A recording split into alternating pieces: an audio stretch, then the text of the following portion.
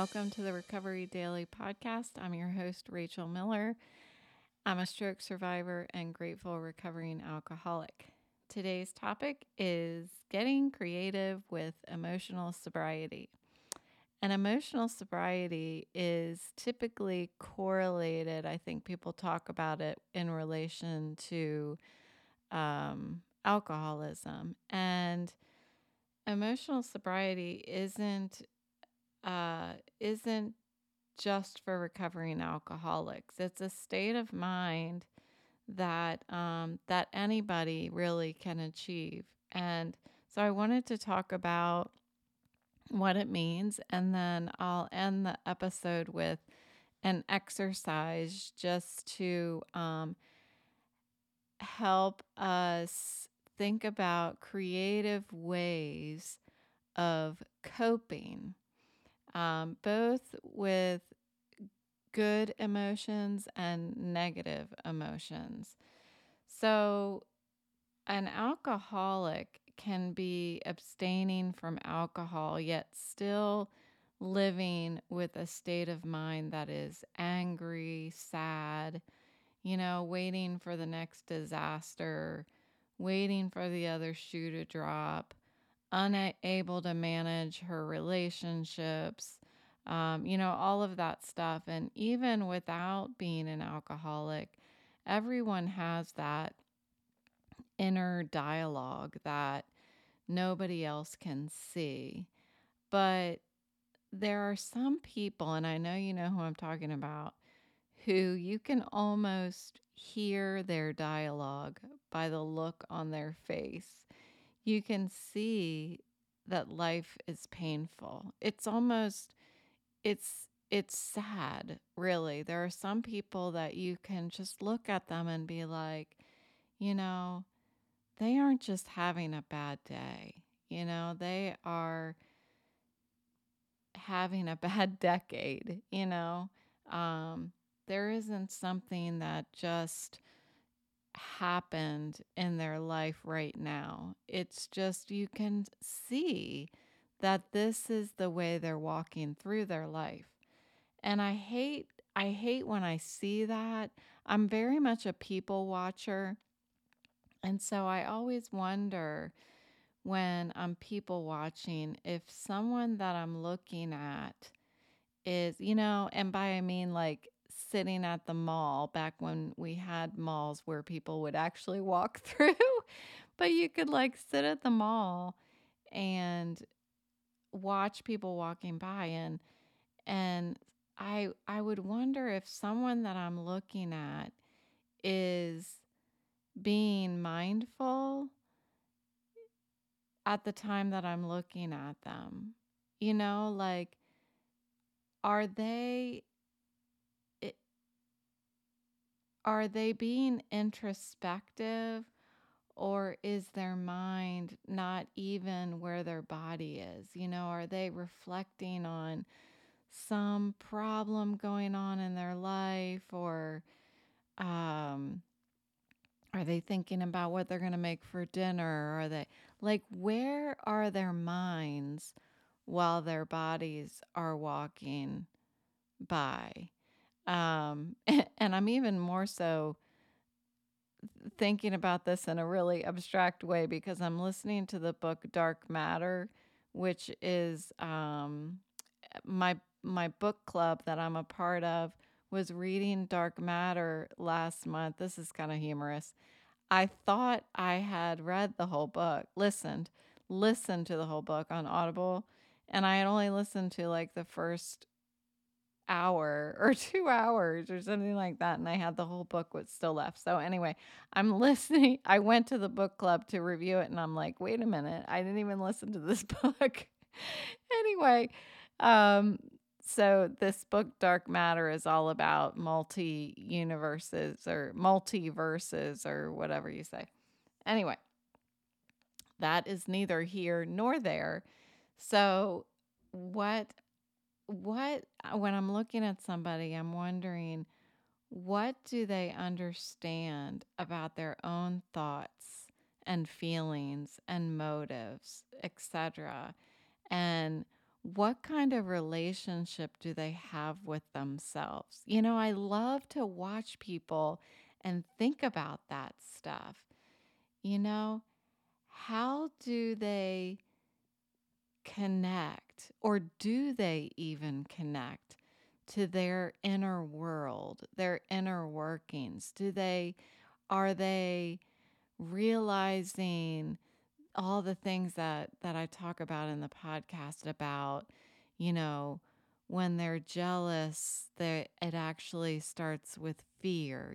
All of these things, like, how many people do we interact with every day that actually has uh self-reflection and spends that time getting to know themselves?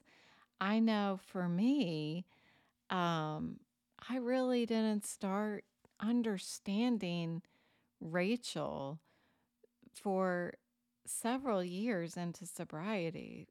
So I would say like 4 years ago. And I'm 49. Um, so what I was thinking of is the example. I did this so many times. I used to have like an hour and a half drive to work, and then an hour and a half drive back. And sometimes I would find myself getting in the car, and my mind is still thinking about work. I'm in the parking garage, and I start up the car, I start driving home. The next thing I know, I'm home, and I'm like, what happened? Because I was so wrapped up in what was going on, the world that was going on inside my head. It's like life was still moving inside my head, even though I was just sitting there driving home. And this is kind of funny. I've never told anybody this, but when I was younger, and I don't know if my mom remembers this, but when I was younger, I went to the doctor, and I remember telling the doctor that sometimes I'm doing one thing. Imagine I was like in, I don't know, maybe elementary school or middle school. I don't even know how old I was. And I was trying to articulate this. And I said something about sometimes I'm doing something like walking to a friend's house or something like that. And one minute I'm leaving the house, and the next minute I'm there at my friend's house, and I don't really know what happened in between. Like, I was checked out. I remember telling the doctor that, and I remember him like looking at me like, I mean, just completely dismissed what I said. Um, but I think that's what I was trying to talk about. I was trying to talk about that I wasn't, I was just in my own little world. I guess that's what they call it when you're younger. Oh, she's just in her own little world. That was me.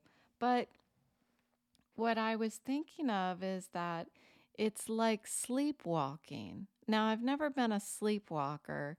My son had a friend who spent the night who was a sleepwalker, and it freaked me out.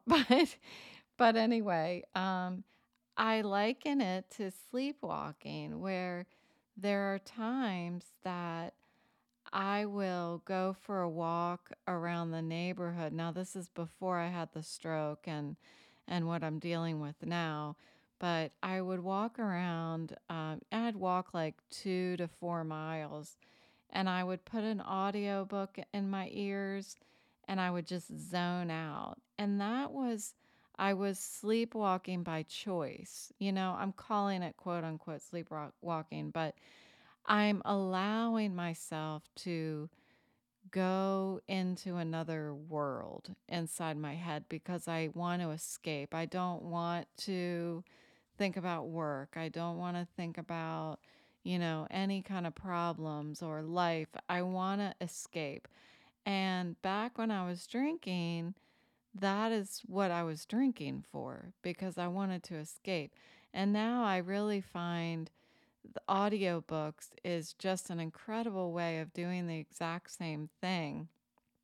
And and so then there are other times that I will go for a walk and I don't want to escape. I don't want to listen to an audiobook. I want to be present. I want to look around. I want to feel the wind. I want to feel the sun. I want to look at the trees and the, animals and all of that stuff. I want to be present. And it's at those times that I want to be present if I'm challenged to do that, that I'm unintentionally sleepwalking. And so this is all kind of related to mindfulness, but to me, it's times like that when we purposefully escape or purposefully um, are mindful and purposefully looking inward and acknowledging, paying attention to our emotions. Uh, I've talked about that time when I was walking and I all of a sudden felt like this is what serenity feels like. Like I have, there is no disturbance. And if I didn't allow myself those times where I am not intentionally trying to escape and sleepwalk or listen to audiobooks, however you want to say it, as long as I allow myself to have times that I'm not doing that and that I'm mindful while I'm walking, I'm allowing myself to get to know myself better. And that's how I was able to experience that first moment of serenity, because I had been working the program. I had been emptying out that dark place that I talk about. And there was just that moment in time where there was nothing that was bothering me. There was nothing that I was over elated about.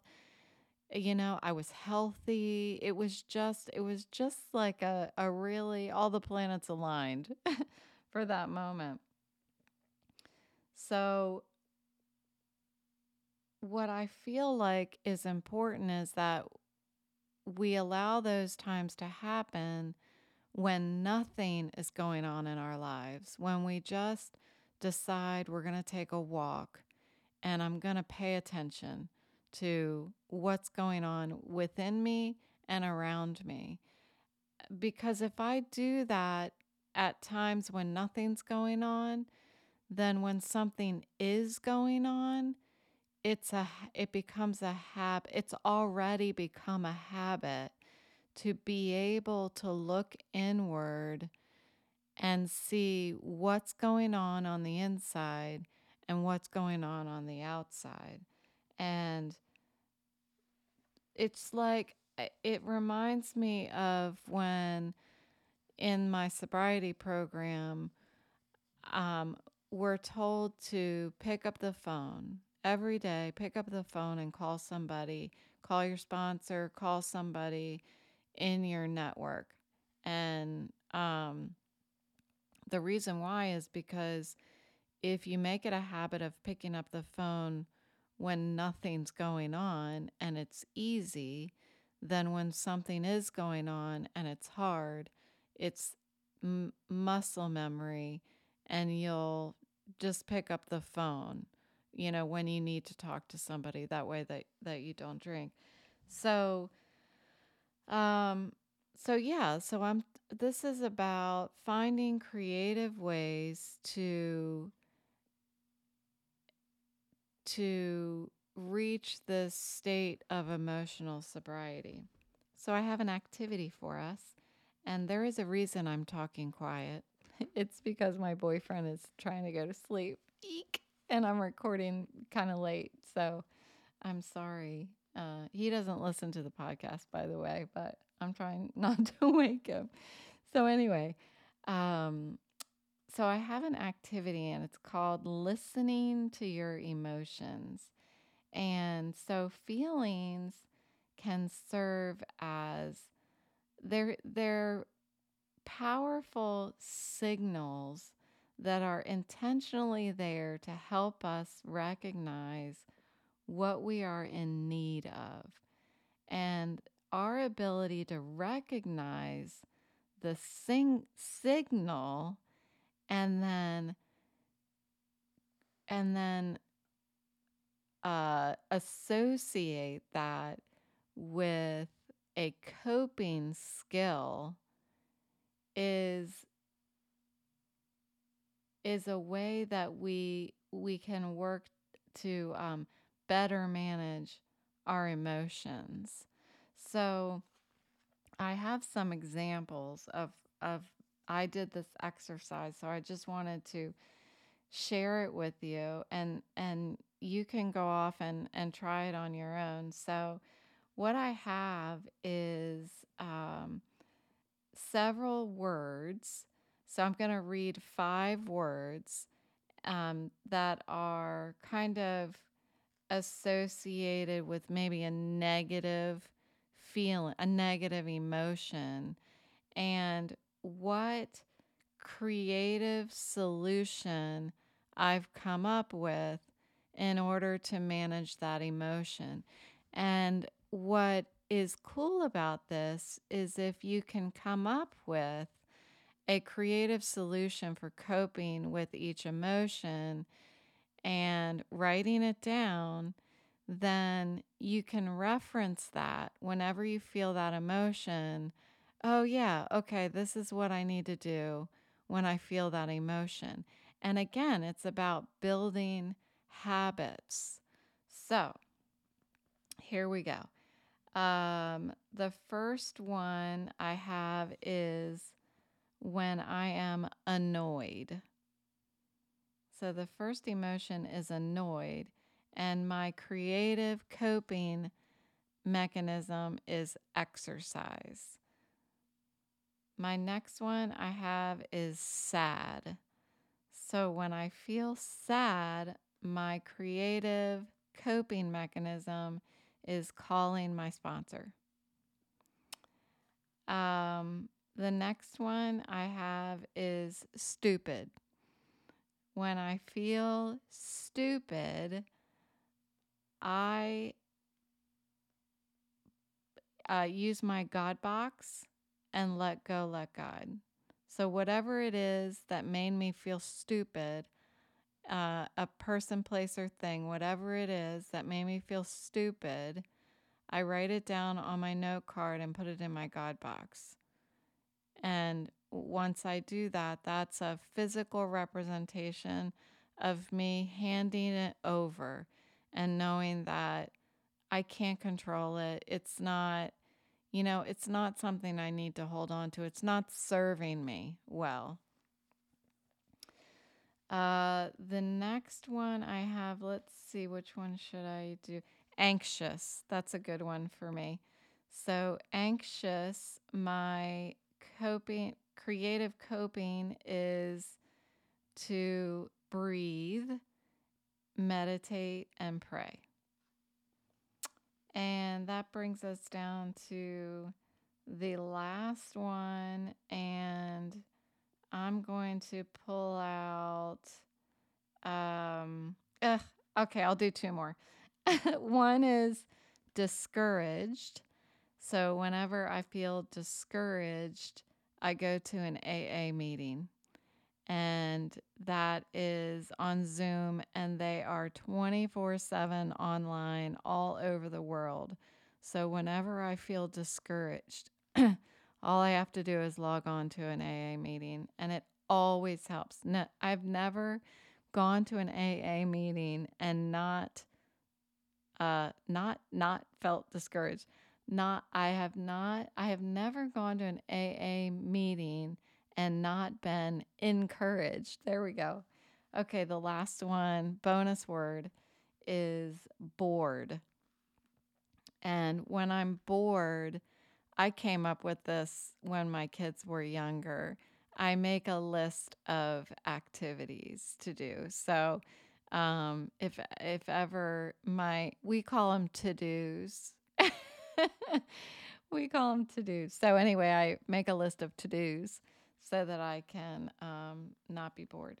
And then the other side of the activity is about creating um, a corresponding coping skill, creative coping skill to a positive emotion. So you would think that, well, I don't need to cope, it's positive. But you do need to cope. What do you do when you feel a positive emotion? You need to celebrate it. And I've talked about that in the past as well. So here are a few positive creative coping. So, when I feel, let's see, when I feel satisfied, I clean. Some people don't like to clean. I really like to clean, and it's satisfying to me. So I correlate cleaning with satisfaction. And when I'm feeling creative, I like to write. When I'm feeling playful, I will go outside with my puppies. Well, with my Weimaraner, my bulldog doesn't do much outside.